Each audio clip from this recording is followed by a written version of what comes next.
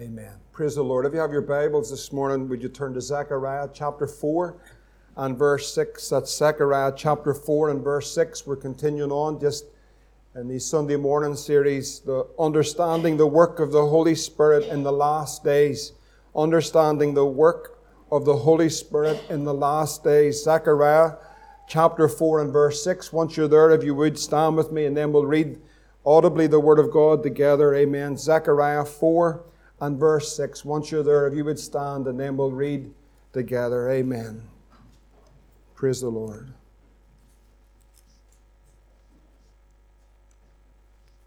Amen. Praise the Lord. Let's read it together. Then he answered and spake unto me, saying, This is the word of the Lord unto Zerubbabel, saying, Not by might nor by power, but by my Spirit, saith the Lord of hosts. Amen. You may take your seats. We know the Lord will bless the reading of His Word. Just to remind ourselves, last week when we looked at this in the second part, and we finished off in Revelation chapter 22. If you would turn over just to follow those few statements there that the Lord made in Revelation chapter 22. Revelation 22 and verse 7, we see, Behold, the Lord said, Behold, I come quickly. Blessed is he that keepeth the sayings of the prophecy of this book. Then down into verse 12 of the same chapter, the Lord said, And behold, I come quickly, and my reward is with me, to give every man according as his work shall be. I am Alpha and Omega, the beginning and the end, the first and the last. Revelation chapter 22, verse 20, then it says, Surely I come quick. Amen. Even so come, Lord Jesus. Then just back a few verses in the same chapter, verse 17. This is where we finished off last week in the work and understanding the work of the Holy Spirit in the last days. In verse 17 it says that the Spirit, capital S, that's the Holy Spirit, and the bride, that is the church, all those that have the Spirit of Christ, the Spirit and the bride say, Come. That in the last days the Holy Spirit in the hearts of the bride, that is the worldwide church of Jesus Christ, universal in the sense that it is all those that have been purchased with the blood of Christ from every tongue, every tribe, and every nation, there is a bride. And in that witness of their hearts, when they see the things that they are told of in Matthew 24, 25, the prophecies of the book beginning to fulfill, then there is a witness in the Spirit that the bride begins to cry with the Spirit, Come. And the Lord says, I come, and I will come quickly. And there's a preparation then. That is the word of the Lord this morning that came through very strongly from the word of the Lord from Nicky this morning. But in that there is a preparation of the bride. The preparation of the bride for the coming of the Lord. The bride is coming, and the bridegroom is coming, and the bride must make herself ready. To be ready for the coming of the Lord. I know that's our heart, that's our desire. We see what is happening. Our eyes are open to that. And we thank the Lord for that revelation in our hearts. But there is a preparation as we know that the Lord is coming.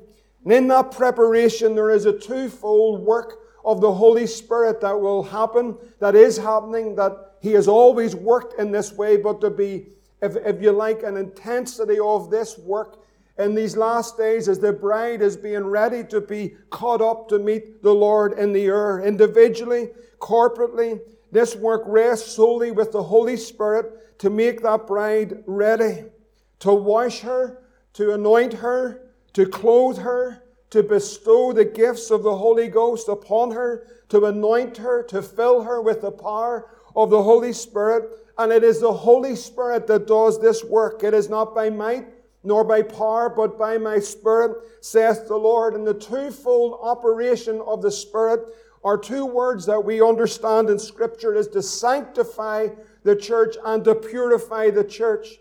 I want to just simply ask you this morning, if you were asked on a personal basis, individually off the stage and out in the hallway or somewhere, that someone says, what does it mean, this word, to sanctify? What does it mean? I wonder how many of you would actually know what the word to sanctify means, or to purify. That might be a little bit more easier to understand. But the work of sanctification is a work of the Holy Spirit. and the work of purifying is also a work of the Holy Ghost. If you still have your Bibles open there in Revelation chapter 19 and verse 7, just a couple of chapters back, Revelation chapter 19 and verse 7, it says these words, "Let us be glad and rejoice and give honor to him, for the marriage of the Lamb is come, and his wife hath made herself ready." There is a preparation. There is a preparation in the natural. In the natural, on our wedding days, there is a preparation for that day. Well, this great marriage supper of the Lamb, there's a preparation. There is a getting ourselves ready, for the Lord is coming. The bride, the wife, has to be sanctified. That simply means, of course, when we're first saved, there is an initial sanctifying work of the Holy Ghost. We're justified by faith. We have received the imputed righteousness of Christ. And then there is a progressive work in our lives to make us more like Jesus. We're being conformed to the image of His own dear Son. So that is, we know that is not only initial, but it's also progressive in the work of God. And that is to bring us more like Christ and to purify us and to purge us and to revive us in the power of the Holy Ghost, to make us, someone prayed this, I think it might have been Jeff on Friday night, and I was wondering had he seen my notes, because he began to pray and I heard him saying, make us fit for purpose. Make us fit for purpose. Make us ready.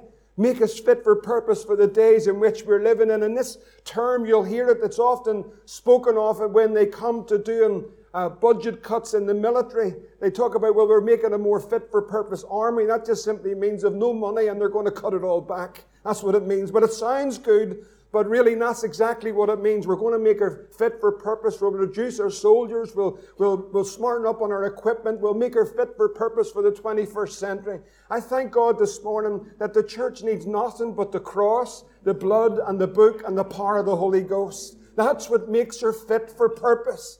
For the day and the battle in which we are living in, we are to be made ready for this hour in which we've come to, and what an hour it is.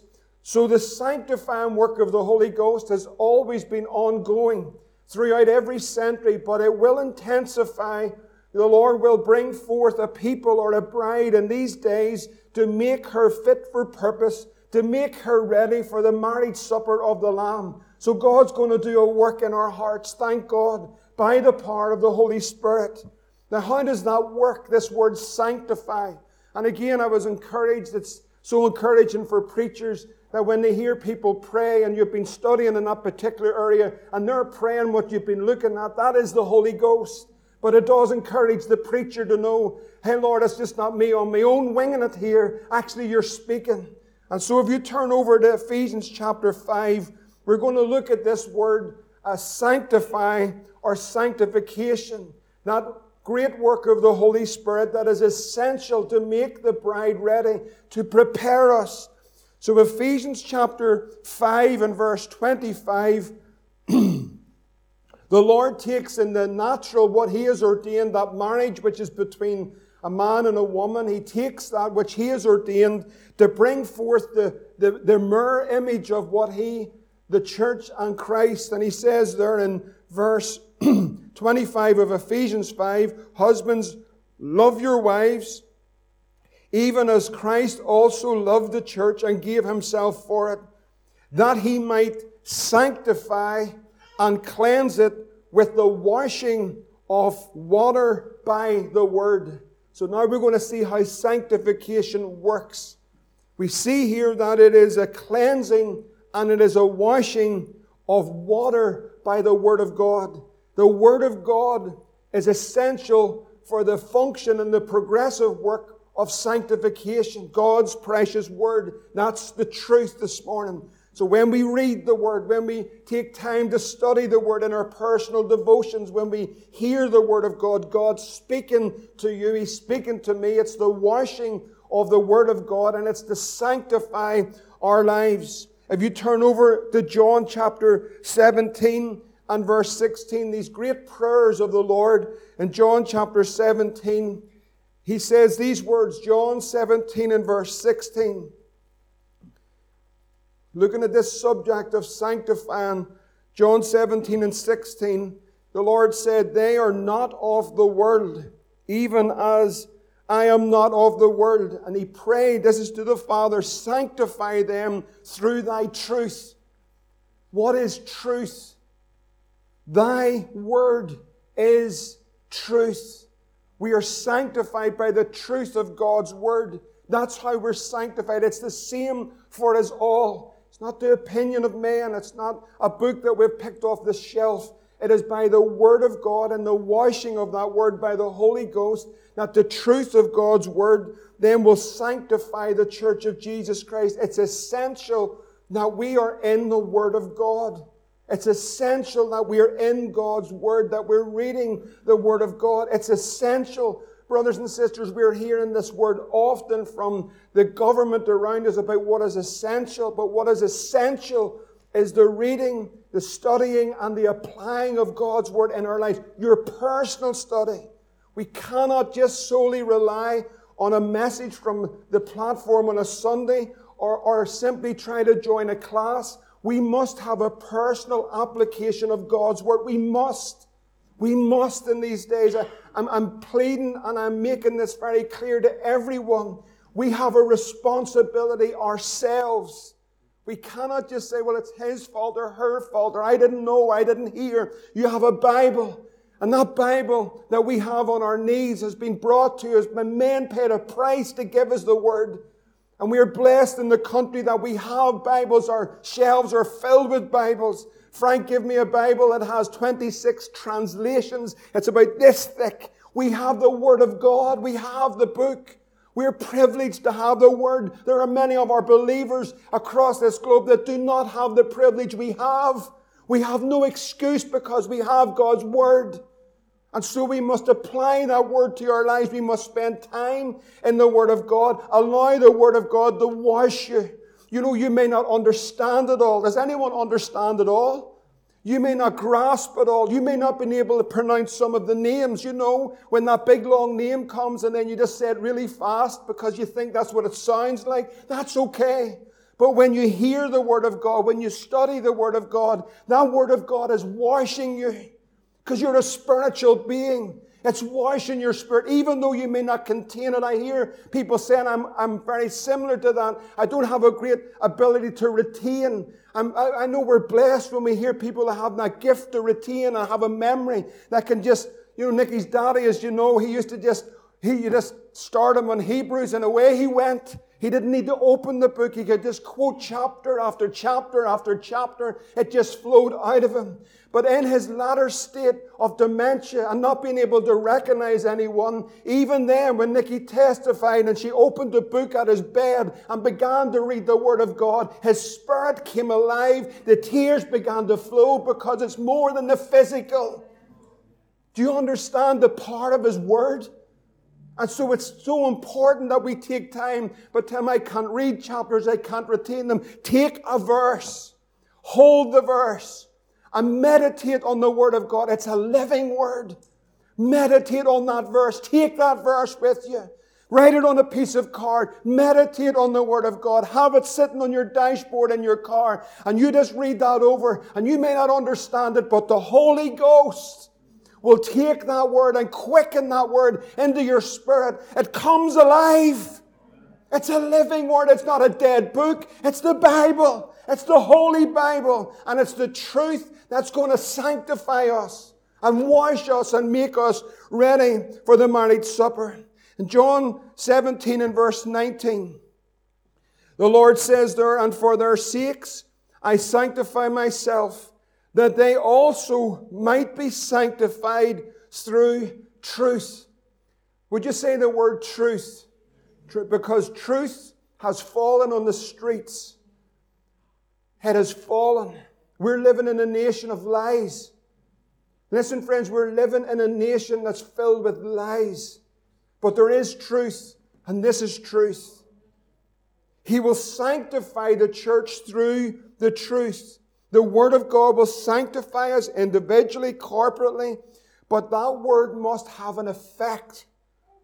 You understand? I've heard this often over the years. You know, we're blessed with great preachers of the truth.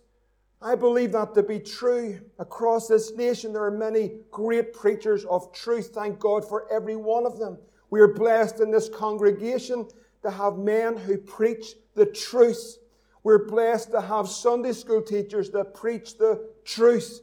We're blessed to have Lighthouse Club workers that preach the truth. We're blessed to have those in the pillars, that Paul and Hassan, that preach the truth to the young people. That's a privilege to have the gospel preached, the truth. We're blessed. Your pulpit may not be a wooden structure, but it might be the streets down in Belfast preaching the truth of God's word. We thank God for the truth. But it's not just the truth, it's the condition of the ground. The ground is so important for the truth to have an effect and for fruit to be evident in that life. The ground of where the seed falls. The seed is incorruptible. The word is true, it is truth, but it's the condition of the ground that often, friends, listen carefully, now when it has no effect, even though truth has been preached, and even though it has been preached under the anointing of the Holy Ghost, there's such a responsibility for the seed bed to be ready and prepared for the seed. And if there's no seed bed, if there's no good ground, we'll preach because we will preach and we're commissioned to preach, but we'll preach till Jesus comes. But what we must see is the ground torn up because there's a hardened ground. If you turn over to Hosea, chapter 12, and you know these verses, but this is so important about the sanctifying work because it only works when the heart and the condition of the ground is right. We might hear truth. We might say amen to truth, but if the heart condition is not right, then the fruit of that word does not have an effect in our lives. We have heard another sermon. We think it's great, and we go out and we're not changed. And so God, the Holy Spirit, is going to do a work. I believe this. That's much deeper than the surface of saying amen to a message. It's going to go below that into the depths of our hearts to make the bride ready, because the Son deserves a bride. Hosea 10 and verse 12 says, sow to yourselves in righteousness, reap in mercy, break up your fallow ground, that hard ground, for it is time to seek the Lord till He come and rain righteousness upon you. You have plowed wickedness. You have reaped iniquity. You have eaten the fruit of lies, because thou didst trust in thy way and in the multitude of the mighty men. I want to read this again. Sow to yourselves in righteousness. I believe this is a picture of the church in general right across this nation this morning. Reap in mercy. Break up that ground. That hardened ground. Break it up. For it's time to seek the Lord till He come and rain righteousness upon you. You've plowed wickedness. You've reaped iniquity. You've eaten the fruit of lies. You've eaten the fruit of lies. Because thou didst trust in thy way and in the multitude of the mighty men. We've put our trust in men. We've put our trust in governments. We've put our trust in mighty men. And we've eaten the fruit of lies, and it has left us powerless and empty against the powers of darkness and wickedness. And the Lord's saying, now it's time to break up the ground. It's time to break the ground up.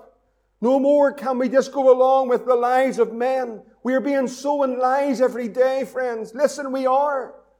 That's not popular. I'm not trying to anything, but I just see that we're in a nation of lies. Surrounded by liars, men in government and office. We pray for those in office that's trying to do that. But friends, they're sowing lies. They've brought our nation to its knees. They've crippled it. They've crippled men. They've destroyed families. They've turned husband against wife and wife against daughter and daughter against father and neighbor against neighbor. And they're sowing lies and they're sowing fear into the community. and into the church of Jesus Christ is filled with fear. And God has not given us a spirit of fear. And sowing lies.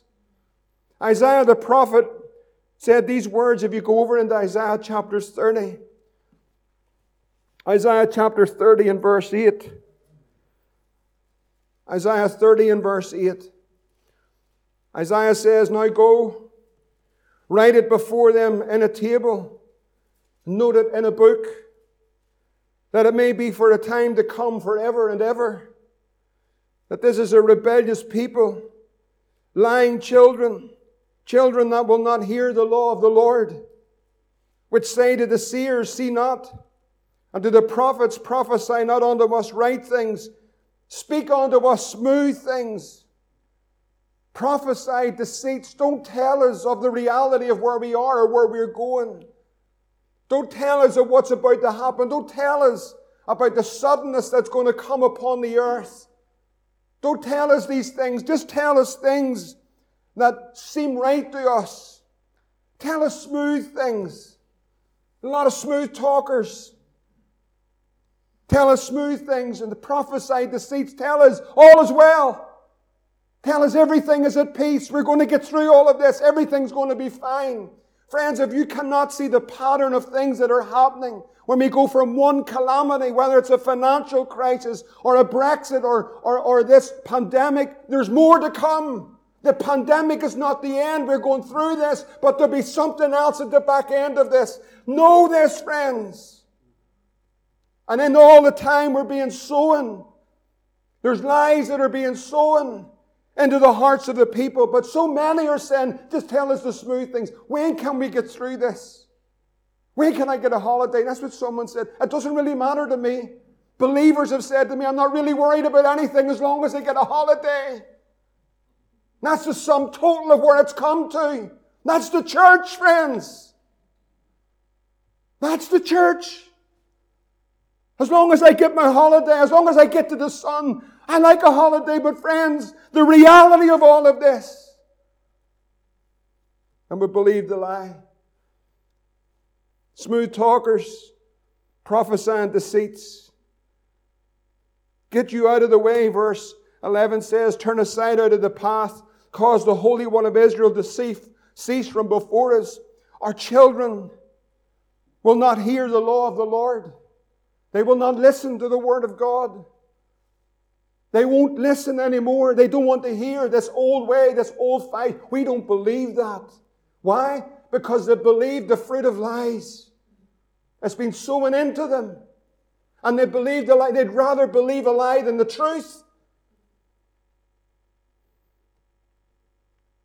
Verse 12 says, wherefore thus saith the Holy One of Israel, because ye despise this word, and trust, listen to what he says, trust in oppression and perverseness, and stay thereon.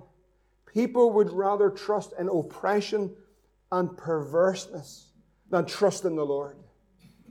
Verse 13 says, therefore this iniquity shall be unto you as a breach, ready to fall, swelling out in a high wall. Ever seen a wall? An old wall? If you want to see one, it's not going to fall, by the way. But if you just look out there, that wall, there's a swell in it. There's a rubber tire in it as well. Don't be telling the environmental boys, but we needed to fill the gap. And we had to put a tire, and Trevor did it. It's not climate change. It was Trevor. I know it was Trevor. But listen, it's not going to fall. We just had to fill a gap and fill it up. It looks great. It's not going to fall. But a swell in the wall is a sign. That wall's fine. Don't worry now. Don't panic.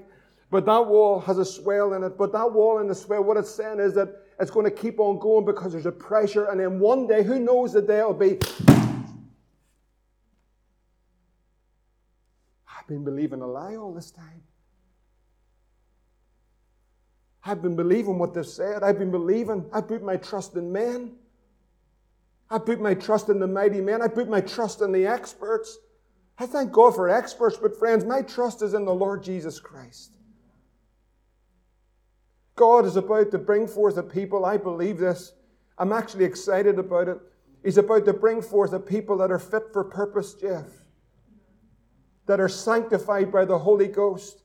That are an army that are marching through this land. And deliverance is their song, and there's healing in their hand. He's about to do a work, but that work must be done in us.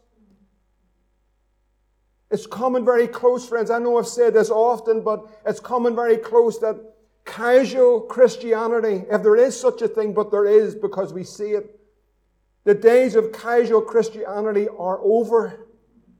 I want to tell you, friends, they are over. God does not like casualness. Do you know what it is, friends? It's irreverence. It's irreverence. That's what casualness is. And the days of casual Christianity are coming to a rapid end. God's looking soldiers, fit for purpose, a church that will enter into the purpose of what she's been birthed for. Enter into the liberty, enter into the victory, enter into the overcoming life, enter into the glory. And it's freedom that's been purchased for her on the cross of Calvary. And it will not be by might nor by power, but by my Spirit, saith the Lord.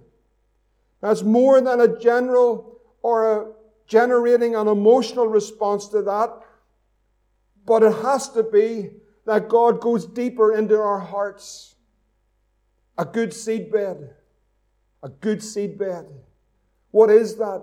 What does that look like? How then can the Word have a true effect in my life? You know, the Bible says that the humble shall hear thereof and be glad. What is it to be humble? The poor heard him, what does it say, gladly? No, there's a difference between being poor and being a beggar. To be poor is that you'd have little. To be a beggar is that you have none. You're actually dependent on someone else to sustain you. And the true sign of humility is, I need Him for everything. Not just that I'm poor, because if we have a little we can get by, but if we have nothing and we're beggars, we need Him for everything. How many people need Him for everything? We're dependent solely on Him. We can generate a response, but it must go deeper. Not only to hear, but to do, or to sanctify the truth into our hearts. If you turn over into John chapter 8, I want to show you a couple of responses to this. Remember, thy word is truth. We're sanctified through truth, and we're washed by the water of His word. And in John chapter 8 and verse 31, Jesus is speaking to Jews who believed. They were believers, and they believed in Him. Jesus said in verse 31, John chapter 8, then said Jesus to those Jews which believed in Him, if ye continue, that word simply means abide in my word. If you abide in me, if you abide in my word, then you're my disciples indeed. And then what does He say in that wonderful verse that we quote so often? He says in verse 32, and ye shall know the truth. And the truth, what will the truth do? It makes you free. Isn't it good to be free this morning? You know, and all that's going on, all the stuff and all the calamity and all the mess, it's just great to come into the presence of God this morning, sense the wonderful sense of the Lord in the worship, and enjoy His presence around the table and entering into the fullness of God. And just to know we're free this morning. We're free. You abide in the Word, then you're my disciples. This is a disciplined one that abides in the Word of the Lord. And you'll know the truth. You shall know. This means so much today, more than ever. You shall know the truth, and the truth shall make you free. Now, this word freedom or to liberate, this is not some type of hippie tree-hugging spirit that's all everywhere, you know, all that stuff. That's not what we're talking about. And that spirit's in the church. You know, I'm just free. I'm so free. I'm just out here on my own, floating around. God's got a purpose for us. There's this sort of hippie thing come into the church. You know, man, I'm not part of anything. I'm just out here. That's nonsense. That is nonsense, friends. That's the spirit of the world. God's got an order. God's got an army. God's the captain of this great host. We're marching to a different drumbeat to this world, but we're in the victory. We've got a task. We've got a commission. We've got armor. We're the soldiers of the cross. We're the people of the living God. We're the sons of the living God. We're the ambassadors of Jesus Christ. We're in order. We're marching to His beat. We're going to a mansion. Glory. We've got a song in our hearts. We've got praise. We've got a word for a world that's dying. Glory to God. Hallelujah. This is not some free, earny-ferny, floating around thing. This is a freedom in Christ. This is the liberating power of the God by the blood of Jesus Christ and walking in the Spirit.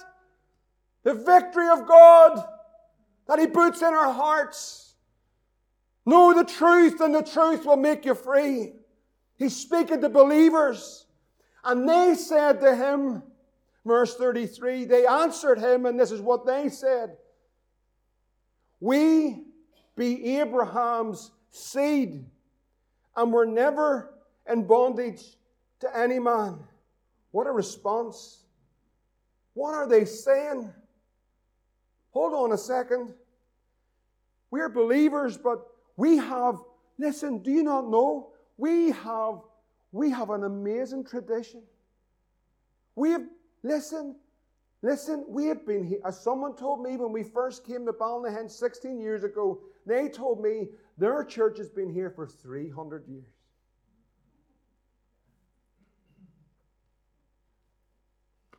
What do you say? That's good. Praise the Lord. I don't know what to say.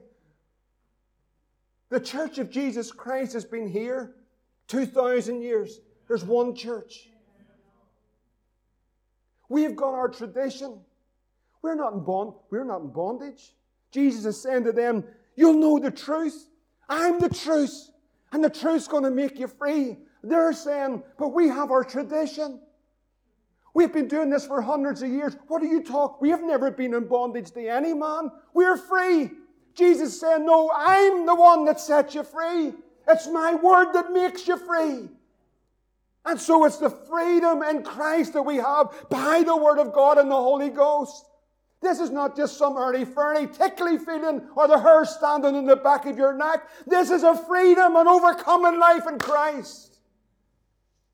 We have our tradition. Oh, friends, I want to tell you, we have tradition. Anyone know we have tradition? We have tradition. It's serious, isn't it? I mean, we're still, listen, if you think about it, if you try and get an outside look at this, right? Just how it looks like. We're still marching the streets over a battle that took place over 300 years ago. That's tradition. Think about it. Think about it. I want to tell you, friend, the only beat I'm marching to is the victory of the cross 2,000 years ago. We've got tradition. We have this. We're not in bondage. No, we are free. You know, I went to a funeral on Friday. I tell you, friend, it broke my heart. I was so blessed, and then it sounds strange, and hope Andy doesn't, but I was blessed to be at the Thanksgiving service for Jude. The freedom in Christ, to celebrate a life that's gone home to be with the Lord, but to go to another funeral and to watch hundreds of men come and stand with their collarettes and all the tradition and all the stuff that all goes with that, and no gospel. And everything's lovely and everything's perfect. It was a beautiful church. They haven't got thin carpet like us. They had big, thick, really warm carpet. I was telling Nick, and she says, don't you be coveting. I said, but it was a lovely carpet. And I says, and see the seats? They had an extra 2 inches on it. They weren't Pentecostal. You know they're not Pentecostal. You say they're hard seats and scalps and everything else and a thin carpet, but they had the best. It was plush. I mean, it was beautiful. It was something else. I walked in and went, wow. And the organist, well, they had an organ. The pipes went the whole way across, and he was running. He was moving and moving like this. How is it possible? I thank God for Gillian and our Hammond. Our wee Hammond, praise the Lord. She makes it sing. It's the anointing that makes the difference. It's the liberty of Christ that makes the difference. And friends, people are broken, and there's a beautiful, lovely message, but no hope, no cross, no Calvary, no salvation, no heaven, no hell, just everything's lovely, and all the people go along, and the road's lined with all their men and all their tradition. We have our tradition. God help us.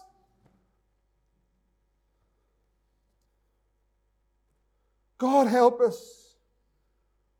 If you abide in my word, then you're my disciples indeed, and you'll know the truth, And the truth, it makes you free.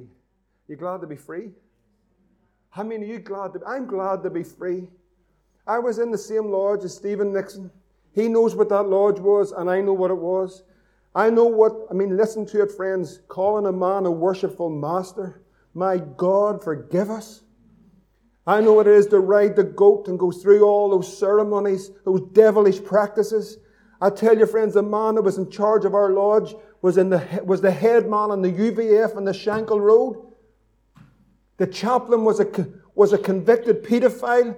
And we're all sitting there, we're for the cause. That's not the cause of Jesus Christ. It's not the faith.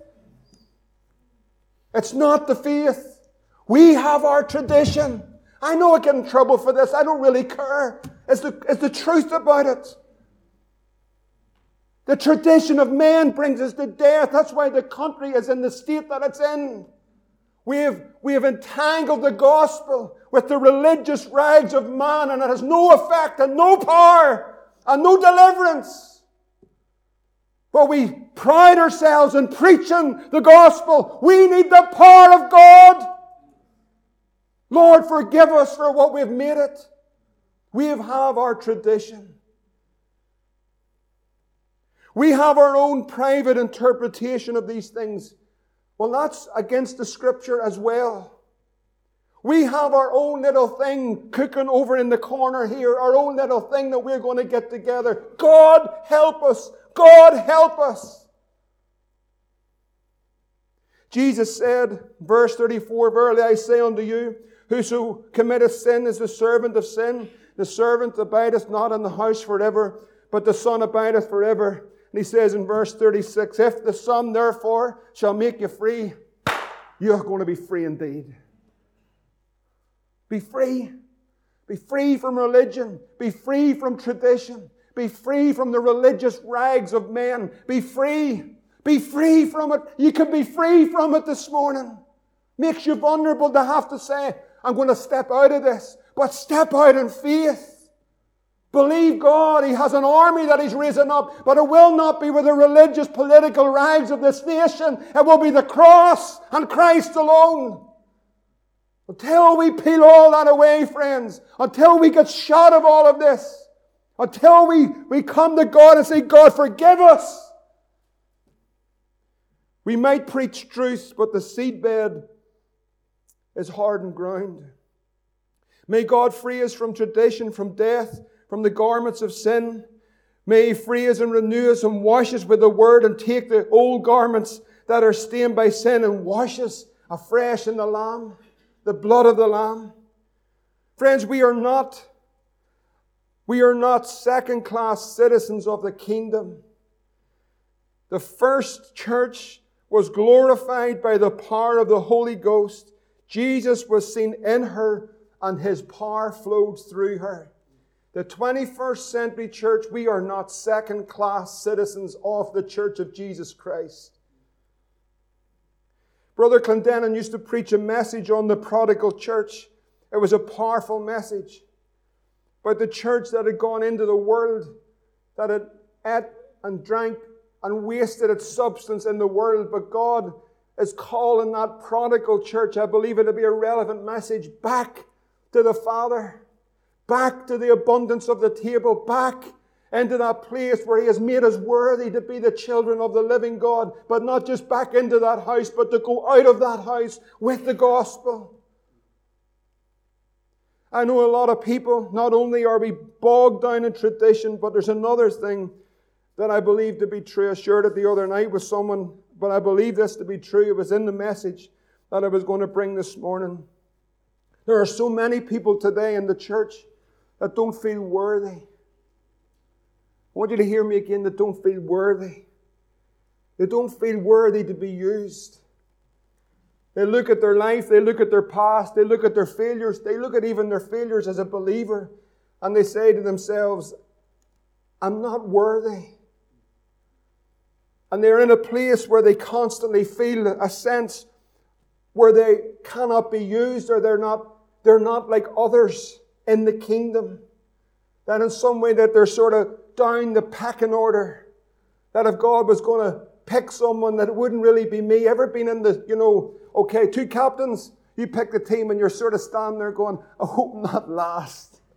The wee fat fella at the end, sorry, you're not allowed to say it anymore, but I'm going to say it, but I'm slightly overweight. You say, I'm not picked. Let me tell you something, friend. God doesn't work like that. That's not how He works. Unworthy. Struggling with being accepted. Struggling of finding a place. Thinking that, see if I could get up to that bar, then maybe Jesus could use me. If I made it to there's 2 sides of this. The pendulum swings. We can fall into tradition and legalism. I personally don't believe that we're there. I believe we're way over the other side. Our problem is liberalism today and casualness. Backslidness, lethargic, irreverence for God. Then there's this group of people that saying I'm not worthy. My mum used to sing a wee song. And I think Brian sang it with them a few times as well. The verse says, unworthy am I of the grace that He gave, unworthy to hold His hand, amazed that a king would reach down to a slave. This love I cannot understand. Unworthy, but He made me worthy. It is like that prodigal. And that prodigal's been out there, out in that world, out in all that muck and all that filth. And then one day, he just awakens. I need to go back. And he comes back, but so many come back. So many come back. I want you to listen to me because I believe the Lord would have me share this. So many come back and feel just like the prodigal. Do you know what? See, look, I've really messed up. But you see, if I get back there, I'd just be happy. See, if He just made me like one of the servants, then I'd be okay. Just make me one of your servants, Lord. I don't deserve to be a son. Do you know that mentality is rampant in the church today? I don't deserve. Look at me, but look what I've done. Look at the state of my life. Look at my heart. Look at my mind. Look what I've done. Look at the sin I've committed. See if He would take me back. Lord, if You take me back, I'd just be so happy. But just make me like one of Your servants. Because I don't deserve to be a son. What'd the Father do? It's just amazing, isn't it? It's actually wonderful. Lord, I'm not worthy. He says, listen, what are you doing wearing that old coat? Why have you got the same old, have you got one of those coats, that old coat, the old work coat, the old cleaning coat, the old out in the garden coat? That old coat that's lying there filled with all the holes and the dirt and the filth? The pockets are filled with crumbs and muck and dirt, and you put that on. People come into the house of God with that coat on, spiritually. That old coat, I know, but you're not worthy. And they wear the old coat and they go through the same old rigmarole. And then the old self-pity sets in and then we're away. And the devil has rather large DM boots. I know DM boots are back in again. They've been about a long time. And he starts to trample over you. He presses you down. And the Lord's saying, why are you wearing that old coat? Why are you wearing the old garments? But I'm just happy to be a servant. Somewhere in the back, because you wouldn't want to see me or hear me, because look at the life that I've lived. I'm so thankful for the blood of Jesus Christ. And do you know what He says? Get that old coat off. Get that old Matlan thing off. Get that old cheap. Anyone else go to Matlan? Praise the Lord for Matlan. Amen. Adrian, you've got an expensive jacket, so I could maybe use your jacket this morning. That good jacket. You take that old Matlan one there, Adrian. We'll do a swap. Where'd you get Matlan? That's a good Matlan one. Praise the Lord. See, looks are deceiving, aren't they? And He says, I've got a robe for you. I don't deserve to come to your table. But and then know what happens then? People think about what other people are thinking. Isn't that dreadful? Isn't it awful? You come into church and you're saying, but they know what I did. They know what I was. Praise the Lord. Listen, God knows what they were. Hey, I say God knows what they were. I tell you what, religion's an awful thing. Never forget. Sure, the other morning, never forget the hole He dug you out of, or the hole He dug me out of. And there's a lot of people know He had the things that I was. But I tell you what, friends, thank God for His redeeming love. Amen. And He puts a new garment on. He says, no, you're not just someone. I'm just saying this to the back row. I don't mean it in this way. You're not just someone to sit at the back. I have a place for you at my table. Bring forth, what does He say? The best robe. He's got the best robe. Get that fatted calf killed. Get that meal in here. Get that music going there. This is my son. He was lost and now he's found. We are going to rejoice. You have a right to rejoice this morning. Because He's made you worthy, not the church, not the preacher. He's made you worthy. And because He's made you worthy, you have a right to shout and sing. Don't battle with it, friends. Give it to Him. Get the old garments off. He will sanctify the church. He will purify the church. Now, this is important. In 1 John chapter 3 and verse 2. 1 John 3 and verse 2. If you follow with me. 1 John 3 and verse 2. 1 John 3 and verse 2. Beloved, now are we the sons of God, and it does not yet appear what we shall be. But we know that when He shall appear, we shall be like Him, for we shall see Him as He is. And every man that hath this hope in Him purifieth himself, even as he is pure. We have a hope within us, and because we have the hope in us, we purify ourselves. The purifying work of the Holy Spirit. The hope purifies. The hope of God will begin to do a purifying work in our lives. In Malachi chapter 3, if you turn back to it, Malachi chapter 3 and verse 1. Malachi 3 and 1. It says, Behold, I will send my messenger, and he shall prepare the way before me. That's John the Baptist. And the Lord whom you seek shall suddenly come to His temple, even the messenger of the covenant. He is the mediator of a new covenant. That is Jesus. The messenger, John the Baptist. The mediator of a new covenant. That is Jesus Christ. And it says, In whom you shall delight, behold, He shall come, saith the Lord of hosts. Verse 2 brings us to the second coming of the Lord. But who shall abide at the day of His coming? Who is going to stand on His day? Who shall stand when He appears? For He is like refiner's fire and fuller's soap. He shall sit as a refiner and a purifier of silver. He shall purify the sons of Levi. That Levitical priesthood, we are the priesthood of God through this new covenant in Christ. And so there's a purifying of the sons of Levi. God is purifying His church. He is purging out the old that we might be new. He is dealing with that sin that is undergirded and hiding in those secret parts in order to bring forth that bride, not to drive us away, but to bring us forth. That's important. It's never to drive us away. It's always to bring us close. That's the purifying work of the Holy Ghost, to purge them as gold and silver, that they may offer unto the Lord an offering in righteousness. This is the work of the Holy Spirit to purify the church of Jesus Christ. He is purifying the sons of Levi, the priesthood of all believers. God is dealing with His people. And how does He refine us? How does He do the refining work? By the Holy Spirit. Well, we find it in Luke chapter 3 and verse 16. John said these words, I indeed baptize you with water, but one mightier than I cometh, the latchet of whose shoes I am not worthy to loose. He shall baptize you with the Holy Ghost and with fire. The refining work, the purifying work of the Holy Spirit is the fire of God. Our God is a consuming fire. God is looking into the hearts of His people today, and He's refining us and preparing us and sanctifying us for the coming of the Lord, for the purpose of God. This is so important that we understand the work of the Holy Spirit in sanctifying and purifying the church. It is with the Holy Ghost and with fire. We need fire in the church.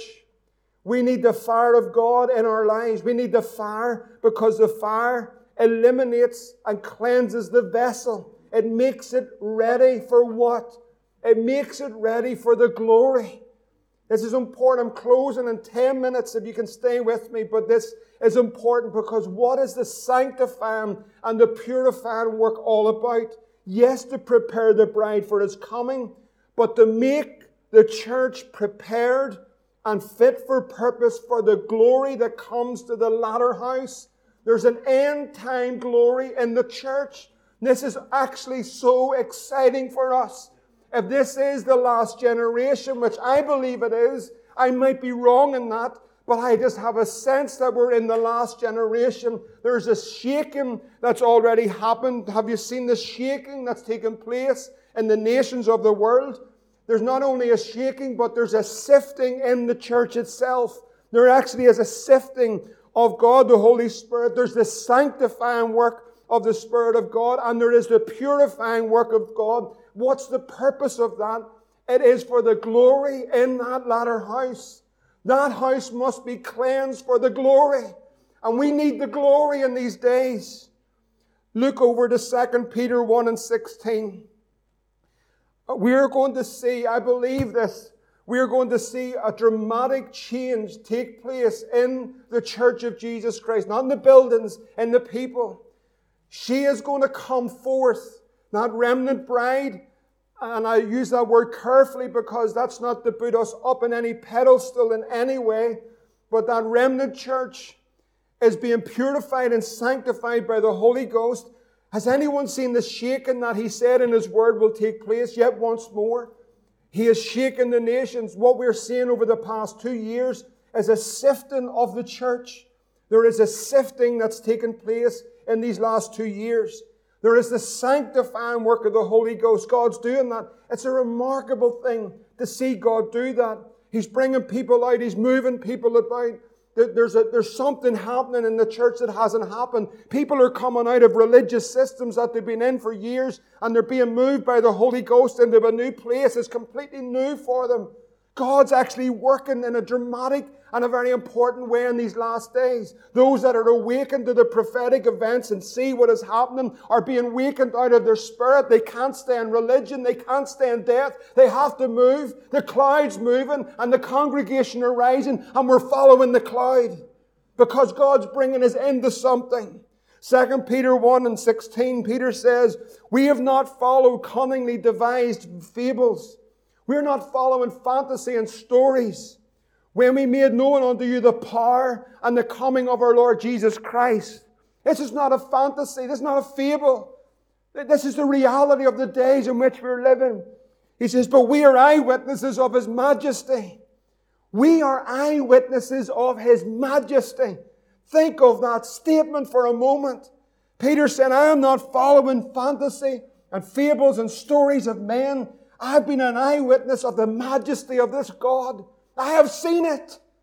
And he's writing to the church and he says, For He received from God the Father glory and honor, and there came such a voice to Him from the excellent glory. From the excellent glory there came a voice from the excellent glory.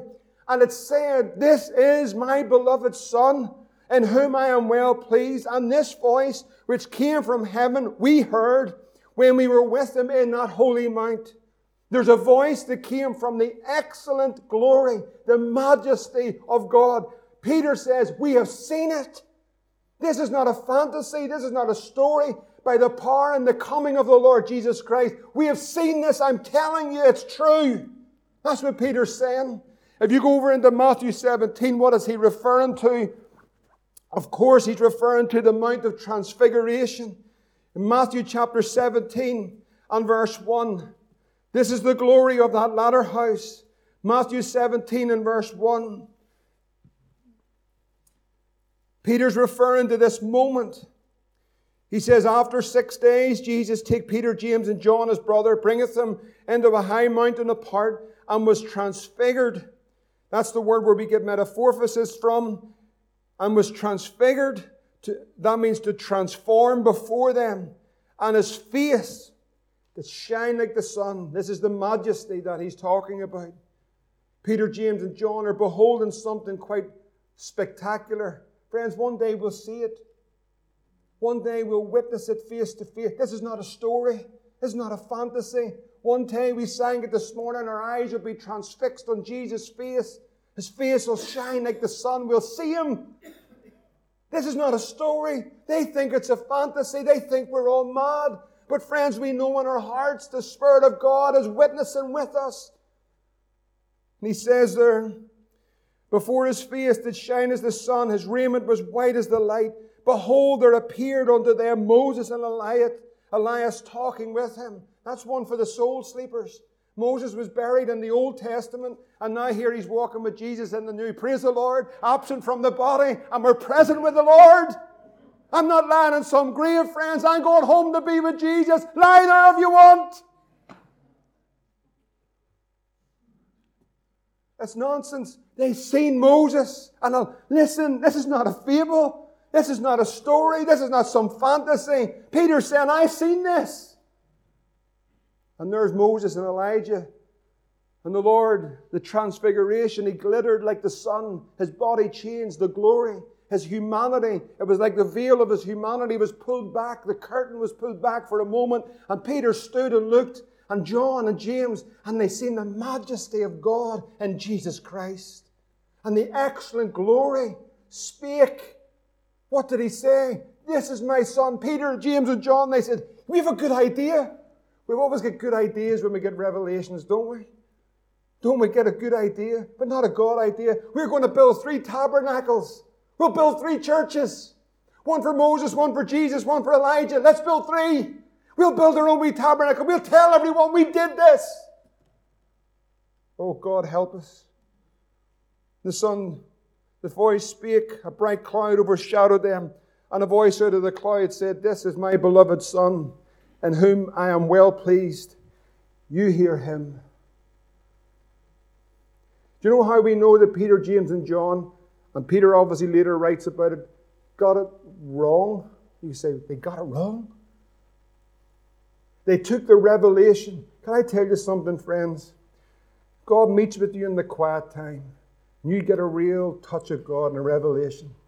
And you get that chance to be away on your own. And you're maybe up the field or up the mountain or out the back and away. Could I tell you something, friends? He meets as much with you as He meets with a mummy with 2 or 3 kids. And the kitchen's in a mess. And the kids are sick. And somebody's throwing toilet rolls down the top. I'm sorry I'm being real. But God's as much with the wee mummy going through it every day as He is with the man that meets with God. You hear me now? So important. Because we get revelation and go, oh, I had an amazing revelation there. Thank God for it. But you know what that's about? This is my Son, in whom I am well pleased. Hear ye Him. Because what happened is 3 chapters later, how we know that James and John, particularly obviously, it says in Matthew 20 and 21, it says, then came the mother of Zebedee's children with her sons, worshipping Him, and said, Lord, we're looking something from you. Well, we have heard that my wee James and my wee John got a special revelation. Lord, would you let them sit on the right hand and the left hand? They got it all wrong. They thought it was all about them. They thought it was all because they got the revelation. And Peter says, well, can they take the cup that I'm going to take? Can they take my cup? Can they be baptized with the baptism that I'm going to have? Can they go through what I'm about to go through? It's not for me. It's for my Father to the point where they'll sit. Can you take His cup? Can you take His cup? Can you pay the price? You know, we sing that song, whatever the cost. It's a powerful song. But for there to be a cost, there has to be a price. Something has to be paid. Something has to be paid. You see, the Lord says, I am the Lord. That is my name. And my glory will I not give to another, neither my praise to graven images. The sanctifying and the purifying work is crucial. Because see, if a drop of the glory came, a drop of the glory fell through into this wee tabernacle this morning, and the glory filled the house, just like that upper room. And then the glory began to fill these sanctified vessels, and the glory cloud came down. What would you do?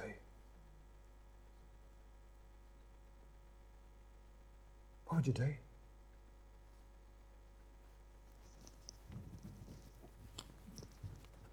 We got it, and you don't.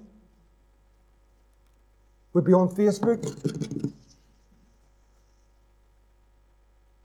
God is going to strip it all away, friends.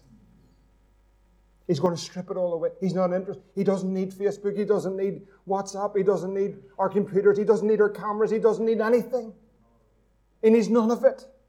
He's looking for a people that are sanctified, that are purified, and their whole desire is, God, it's your glory. The glory cloud, friends, is coming. Haggai 2 says in verse 7, I will shake the nations. The desire of the nations shall come. I will fill this house with glory, saith the Lord of hosts. Silver's mine, the gold is mine, saith the Lord of hosts. The glory of the latter house. The house, what house? What house? Is it the temple in Jerusalem? No. It's the spiritual house of the last days. We are a spiritual habitation of God. The glory of the latter house shall be greater than that of the former, saith the Lord of hosts. And in this place will I give peace, saith the Lord of hosts. The glory's coming. What happens when the glory comes? What happens when the glory fills your soul? Do you know what happens? This is my beloved Son. Hear ye him. You know what happens? Jesus emanates from the church in all his splendor and all his glory. The church go out in the power of the Holy Ghost. What does that look like? They look at them and they see Jesus. What flows out of them? The miraculous, the power, just like that woman touched the hem, the power of God flows from that church. The glory of Christ is in it. People see the church for what the church is supposed to be. This is my beloved Son. It's him. That's the glory. The glory's coming. Are you excited about the glory?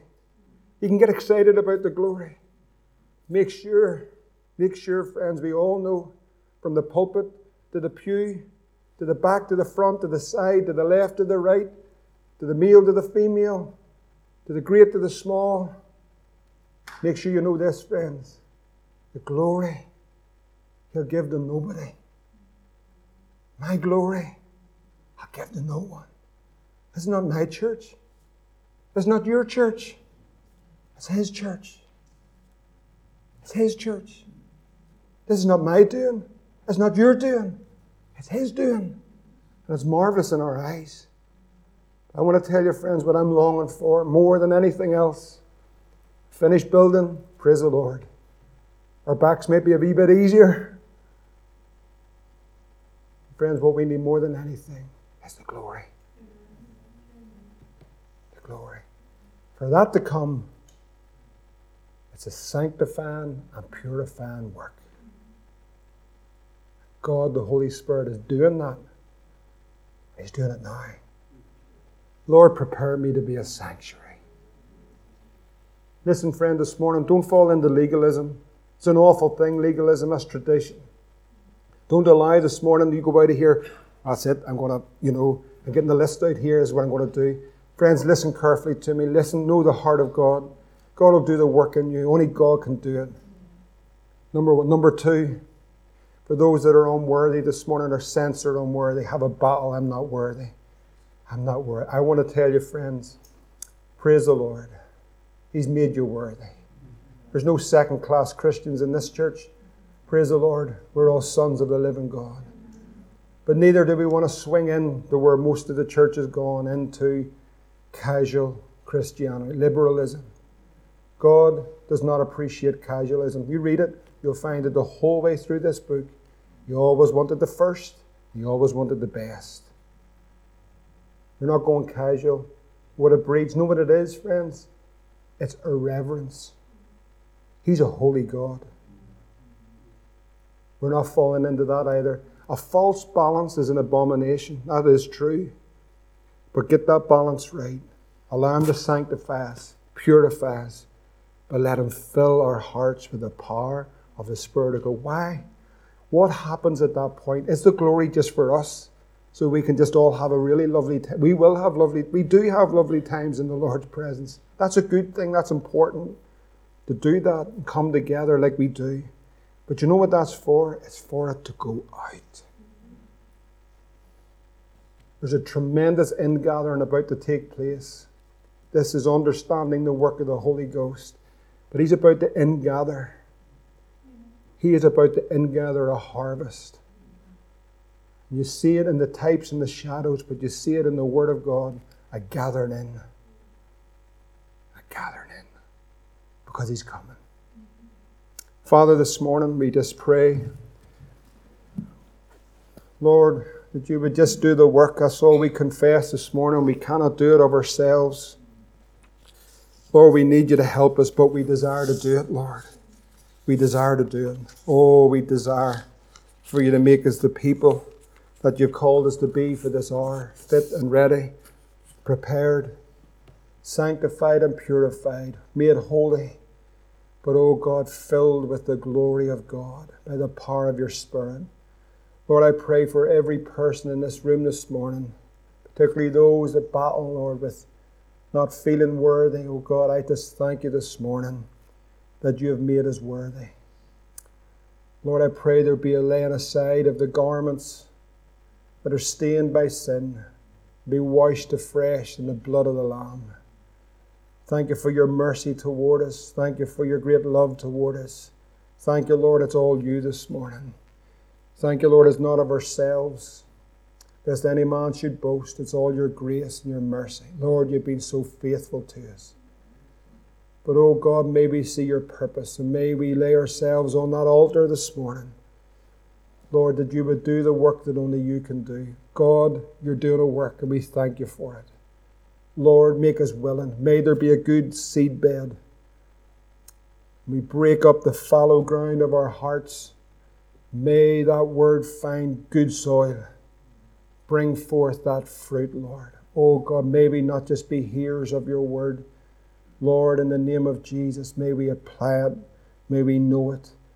Lord, may we walk in it. And may that liberty, Lord, liberate Your church to be the church You've called it to be.